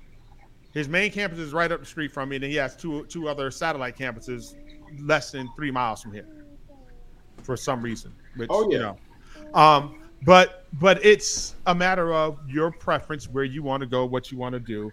I don't want to have to drive 2 hours on a Sunday after commuting downstairs to my office to go to church. That's the honest truth. A lot of people leave black churches because black churches are typically in the community that they no longer live in. That's one reason. Now, the other reason is there's some black people that leave the black churches because their spouse of another persuasion says, I don't want to go to this church no more, so we got to go find a different church. So they go to a church that's, that both people will feel comfortable in, because there are some churches like that also that have, that are full of I hate to say mixed race couples, but there are churches that are like that cater to both. And then there's some people that just like, the dark lights and the fog machines and the rock music. Then that's where they want to go. Starbucks coffee at the door. Yes, what's up? And children's ministry, a sexy church. And the length of the service, right? And the over emotional approach of the black church. Oh my God! True. Oh my God! And I'm not knocking it, so don't think that I'm knocking anything. I'm not knocking it. It's just the fact that I don't understand it, and I want the enlightenment of why am I losing this community, and they rather go out into the town. You know what I mean? They don't want to go to the city of Newburgh, but yet everybody say, oh, hey, you're going to do this. Hush, Dante. You're going to do this. You're going to do that. And, you're going to build this and you're going to build that. But yet you see others going into the town. And then they'll be like, oh, they'll offer this, they offering that, and they offering that. And so even if I did everything that they're doing, would it keep the people in there? You know what I mean? So would it bring that element? Because you don't ever want to lose, since we're multicultural, you don't ever want to lose your own people though. Right. You know what I mean? Very true. I think Go ahead. And then it's like, okay, well, for me, I'm Catholic, all right? And so if I turned Catholic 2 weeks ago. Last week, okay. And so because I want to be a priest now. And so I want to preach in the Catholic your church. wife's not You here want to be now. an archbishop? Your wife's not hearing Hey, Yeah, but I'm changing the system. don't even start me on right? that because I got a buddy that's done did that. But as a black Really? person, if I go into the Catholic religion, do I change the system? Yeah. How am I going to change the system? So that my thing is that now we go into these other cultures and they're supposed to automatically respect us. No, we got to sit there and we probably have to, like Corey said, have these conversations, do these certain things. So I understand what he's saying. I never had the opportunity to talk to pastors to say, why are they going over here though? You know what I mean? Like, what is the difference between over there and over here? But I hear it, the length of service and all that other stuff and all that. And parking. And nobody going to break in my car. Listen, I pastor where you in the same area you pastor, and I have certain problems, so I have to mitigate those issues in order to take the cap off the ministry. It's about being agile. If we're willing to do it, I think we've gone full circle in this conversation because I think it goes back to what makes Mike Todd so popular. Is that this generation wants a certain presentation, and many people are going to do what it takes to get the bodies in the seats. I think that Jerry's point is we don't have a problem with that until you compromise the word of God. That's the point. Right. Is if you got to compromise the word to get butts in the seat, then you, my brother, my sister, are a false prophet, and we should stone you. Really has. Yo, so But you know, I kid you not. But you know, so listen, also, somebody invited me to church. Believe it or not, somebody invited me. There's a transformation church not far from here, pastored by a brother, but he's That's like a huge church. not a transfer here in Charlotte. Yeah. Right. You know what I'm talking about. What's his name? The football player. Yeah. Mm-hmm. I said to her, I don't know that church either, so explain. I said to her, because they were doing their what'd you call it earlier? Their crossover night. What'd you call it earlier? Hassell? Crossover. Yeah, they're doing their crossover night. And I sent her a picture back. I said, well, if they don't have one of these in the church, I'm not coming. And it was a B3. And she says to me, what is that? I was like, see, that's why I'm not coming. That's why I'm not coming. Give me a B3. If they don't have B3 on the stage, I ain't coming. Well, Elevation got a B3. Hilarious. You ain't going to go to They don't have the pedals.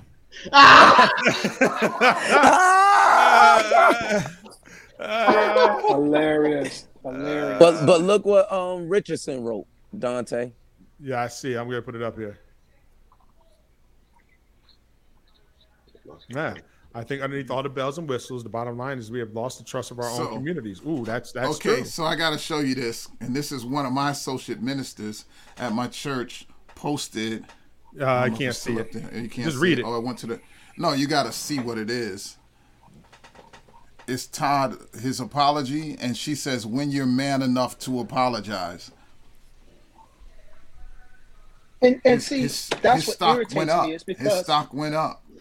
Well, Yes. I told Stock you it went was up. gonna go up. yes, I told you that. and that's Regardless. what irritates Everything. me. So hold on. She said everything doesn't have to be about yelling and screaming. Some churches are seeing less bodies because the leader is doing the most and the message gets lost. We just had a nigga spit on somebody and he just gained another million followers. So cut it out.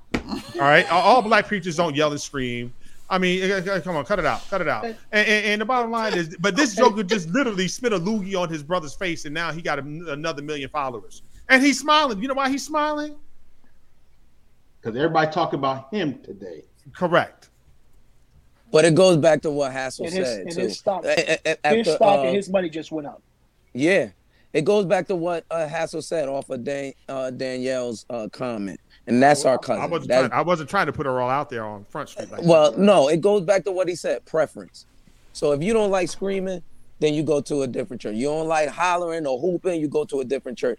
And if you just like talking, like Joel Osteen, a little joke here and all that other stuff, then you go there. So yes, it's about preference, and we get that. But my focus was asking, why are we losing?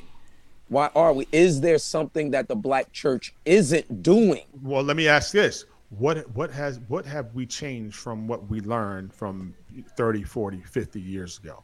Are we still running our services the same? Are the services, are they programmed the same? No. Not mine. Yeah, I changed.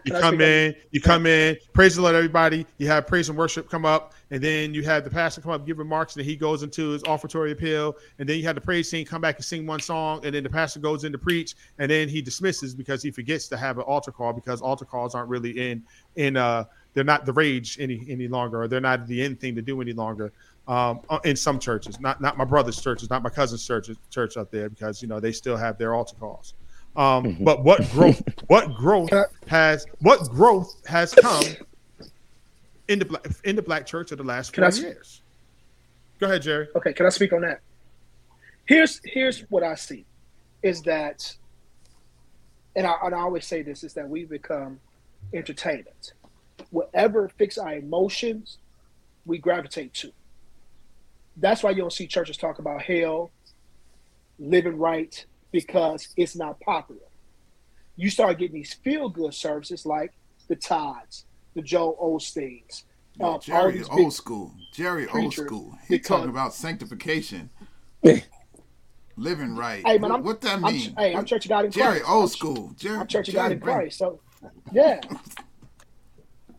Church of God in Christ. The one you can't join, you got to be born in it. Hysterical. Exactly. So, fade the black. So it's funny. Right. Because I could talk about that. Never mind. I'm just saying, Dante, and we grew up Kojic. You got 3 people that grew up Kojic on here.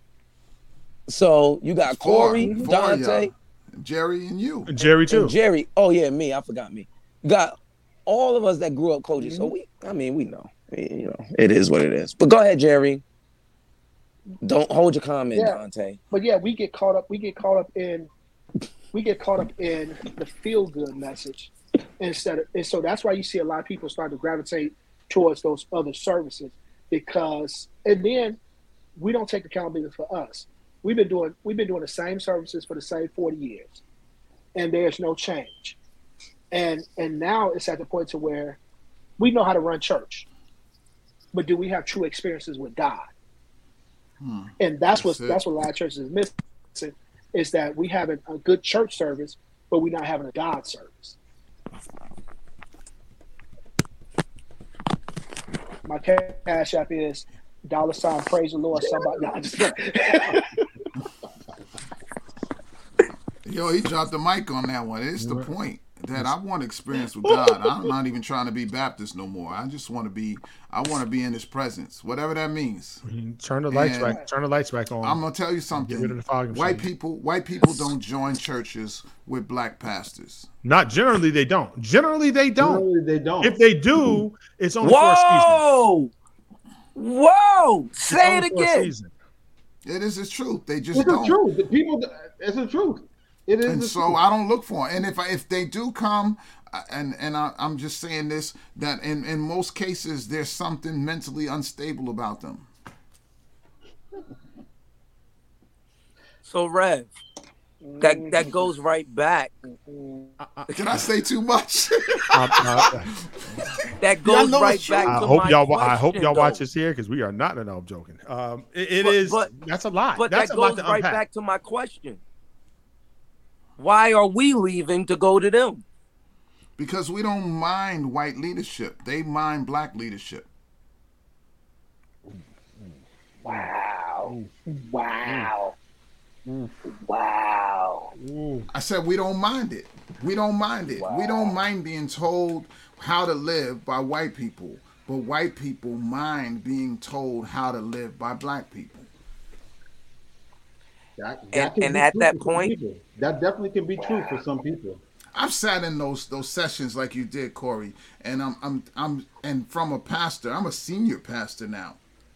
The truth is that white fragility and white supremacy keeps them from joining our churches. They don't want to talk about the the spotted history, the tainted history, and and more specifically about the white evangelical church's role in making slavery successful.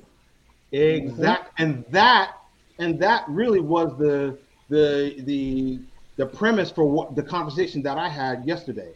Right, and they don't want to deal with that because white guilt is what you're trying to produce, and white guilt is not something anyone wants to palate. No, that wasn't me. That was my forefathers. And then Jim Crow became a repackaging of slavery. And then after Jim Crow comes the prison industrial complex, and the church is benefiting from all of it. And so what I'm saying is this, is that you can't, Martin said it too, you cannot deal with racism until you deal with it in the church. The most segregated hour is the 11 o'clock hour. And you can't bust people into the white church, and you're not going to bust white people into the black church. When they do it in Harlem, and I'm on a rant right now. Yeah, because they do it. Yo, they do it every Sunday. Yo, they bust the white people in, and the black people make them sit in the balcony. It ain't just Abyssinian; it's all the Black Baptists. They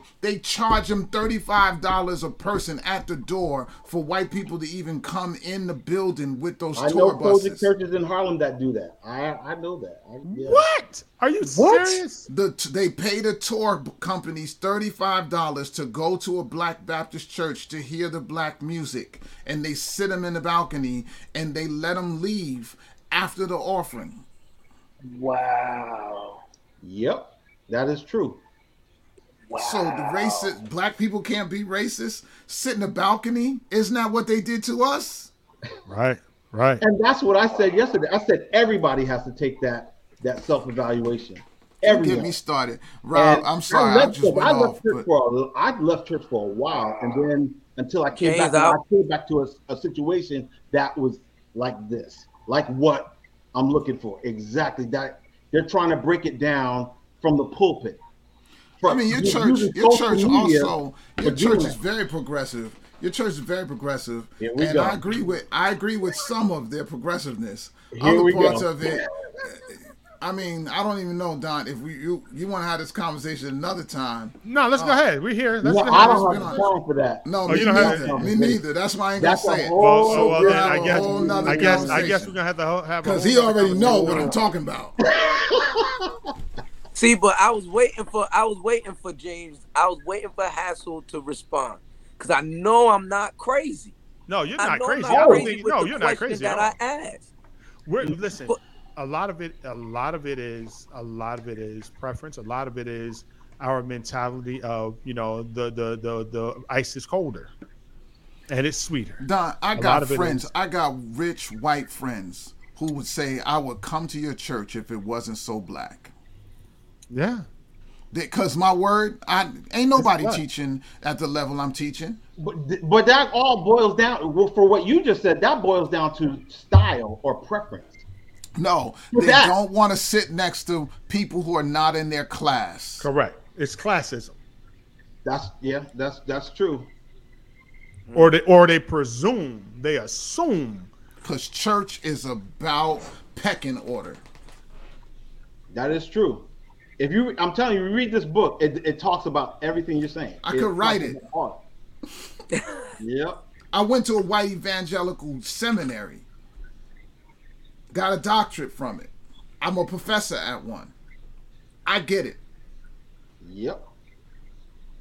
I know the history. Yep.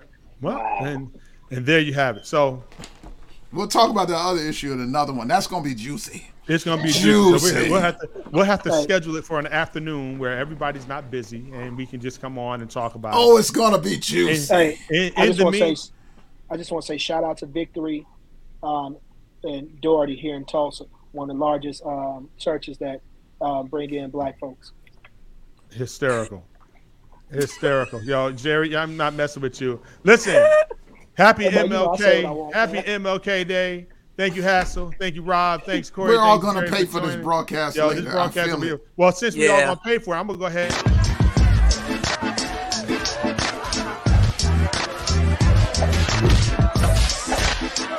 Excuse me, brothers and sisters, please. If someone could just turn off. King looked out on his people and saw they were in great need. So he did what all great leaders do. He told them the truth. Will you ignorant niggas please shut the hell up?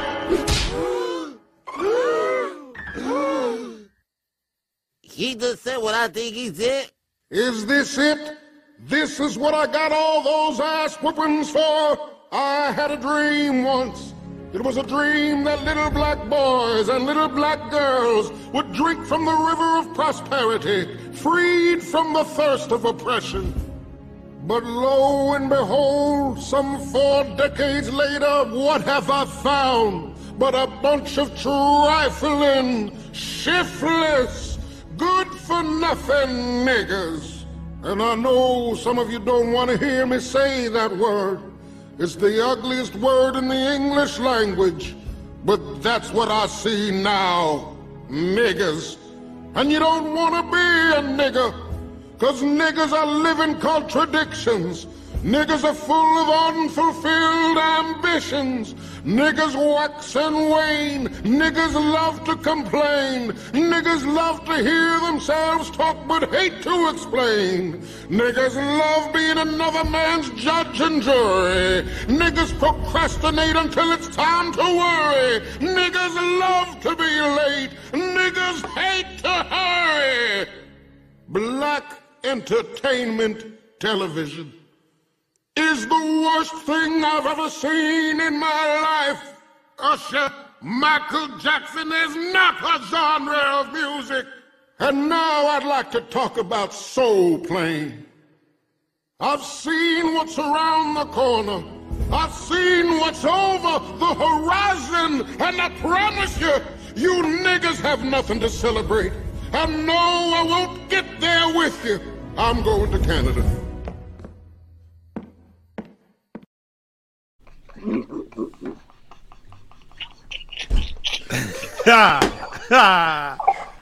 The views that was just previously made was that of Dante Jackson alone. Those does not represent their Dr. mind. James Hassell. I don't care if they Dandridge mad or Jerry. Yo, Jerry, I gotta say, wait, Jerry, that disclaimer is a little off because some of those statements do represent the views of Dr. James Hassell. Listen, a lot of those statements, Rob is still faded black. Don't you wish you could say it like that? Oh. Sometimes you wish you could say things like that. It's just crazy. Listen, that was all tongue in cheek, but go watch that entire episode of the Boondocks, the MLK episode. It was probably one of his most controversial episodes, but he told a lot of truth in that particular episode.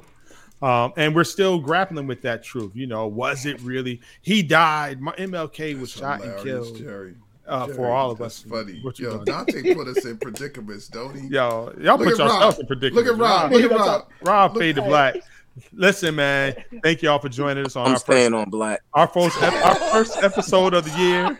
Now we're done, Rob. We're done. Listen, our first episode of 2022, season 2, episode 1. We went out with a banger. Episode 2 might be even crazier. We're going to get the fellas back together. We're going to plan it out, put it on the calendar so we can have this longer conversation. And by the way, we don't just talk about church stuff here. We're all church boys. We're all born, raised church. We all participate in church. But, as you can see, we'd like to have fun. There's life outside of the 4 walls of the church also. Some of us drink bad beer. Some of us drink. It's hard apple cider. So it's hard apple cider. Some of us shoot guns. Some of us live in the country. Some of us still live in Newburgh. Some of us arrest people for a living. So some of us some of us don't have a problem suing banks who prey on black people. That's just what we do. That's just what we do. We're all here. Can I do an apology real quick? Go ahead. I want to apologize to everybody that's mad at me about what I said about Mike Todd, man. I'm good with him. I'm just hoping that he give me some money, man. Holla at your boy. Yo.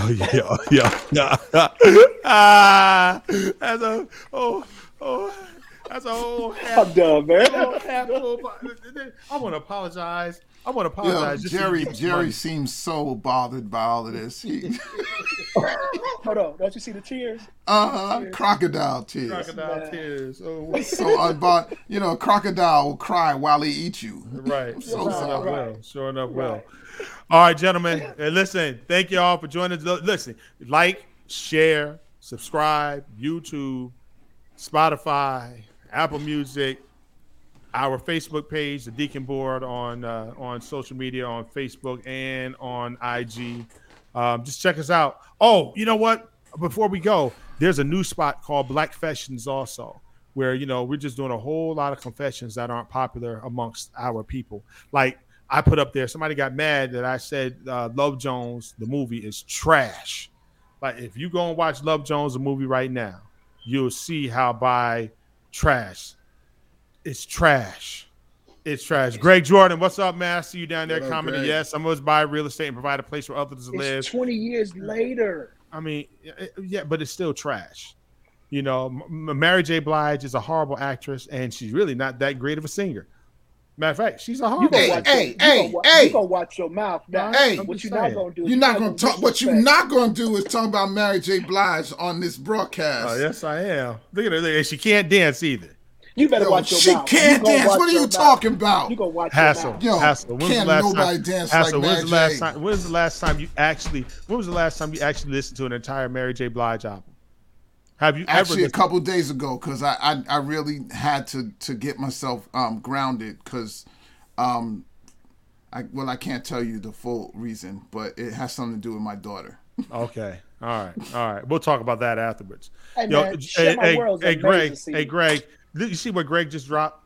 I'm good. I'm headed to the Rams game. Mary J can say, see, I know. Listen, you know what? Just because you go into a Monday night playoff game in LA at SoFi Stadium, we don't care. We care. Right? Just we stunting. care. He's stunting with them season tickets. That's my man, though. That's my man. He's stunting with them season tickets. Let's see. What else is unpopular in Black world? No, I'm not gonna say this one because I don't need people coming after me. It was gonna be about Beyonce, but I'm gonna leave that alone. What can you say? Now you're dealing with the church of Beyonce. There you go. Yeah, what you can say? Because the Beehive will get you. I ain't scared of them. You don't want that. But I ain't messing with them today, though. I got stuff I need to do. Yeah, I got stuff I need to do. So anyway, go check them out. Black Confessions on Facebook, Black Confessions on Twitter. Just put your confessions in there. It's a safe spot for people to put your confessions that aren't popular. My confession is, I think it's very unpopular, but how can I say this? I'm tired of black gospel singers trying to be CCM. I hate CCM music. I turn the lights back on in your church. You don't stop need making church sexy. Stop making church sexy. All right. If Vincent Crawford said it. See, Vincent Crawford said it for me. Now, what? Have you lost your mind? But he knows the devil because he don't know God. He don't know God. Yo, Vince. Beyonce can sing. And here's another thing that's unpopular. Robert's TikToks are horrible. Get off of TikTok. Rob, you hear? I said, get off of TikTok. He got put your ears back in so you can hear us. I heard what you said. Sometimes you just gotta ignore it. You just gotta ignore it. Yeah. I'm not a TikToker. Hey, yo, I cracked up. I just throw it up there. I did crack up at the one with you and your wife with the high heels. I was like, yo, she really meant that. She really meant that thing. I just do it. Listen, I like to have fun. It's all fun. Yeah. Love it. Oh, and another one. And all right, so y'all be say I would take Mary over Beyonce. You know what? I'm not messing with Vincent. Now listen now Vince. Come on now. Now you went too far on that. There's no way in the world that you would take Mary J. Blige over Beyonce singing. Nah. Her range on Love on Top is amazing. It's my favorite song. Right, you tripping, yo. I feel churchy when I hear that song. I feel churchy when I hear 6 a.m. too. I mean, oh, y'all don't feel churchy when you hear that? I feel it. Corey, you don't feel churchy when you B Slade killed that, but I feel dirty. I feel like dirty church. I feel like somebody spit on me. Yeah. The views that was just mentioned was not those of Jerry Moore. Those of Dr. James Hassell and Dr. James Hassell alone. If anybody in Tulsa is watching, I didn't say anything. I'm just looking for old boy to send me a couple of dollars. For all of y'all that want to know what song we're talking about, go look up 6 in the Morning. Gordon Campbell featuring B. Slade. It's churchy. It's churchy, but you feel dirty after listening to I mean, it. I don't know if I need a shower afterwards. I mean, you gotta have to take 30 of them afterwards on that one. Brush your teeth and gargle after it. With real Listerine, the old school yellow Listerine, not the new one. Oh, that one that burns. Oh my God! Your jaws, the one that burns your jaws. He said the yellow Listerine. All right. That's funny, kid. All right, fam. Y'all be easy, man. Y'all be safe out here from this Amarion. I mean, just be safe. I'm gonna need a nap after this, man. Yeah, it's been a long time. I'm actually a stressful conversation. I'm actually going back to work. I'm going back to work after this. This is stressful. Rob, I'm stressed out right now. Funny. Man, y'all be easy. Thank y'all for joining. Like, share, Spotify, Apple Music, wherever you get your podcast from. Y'all be easy. All right. Hold on, Corey.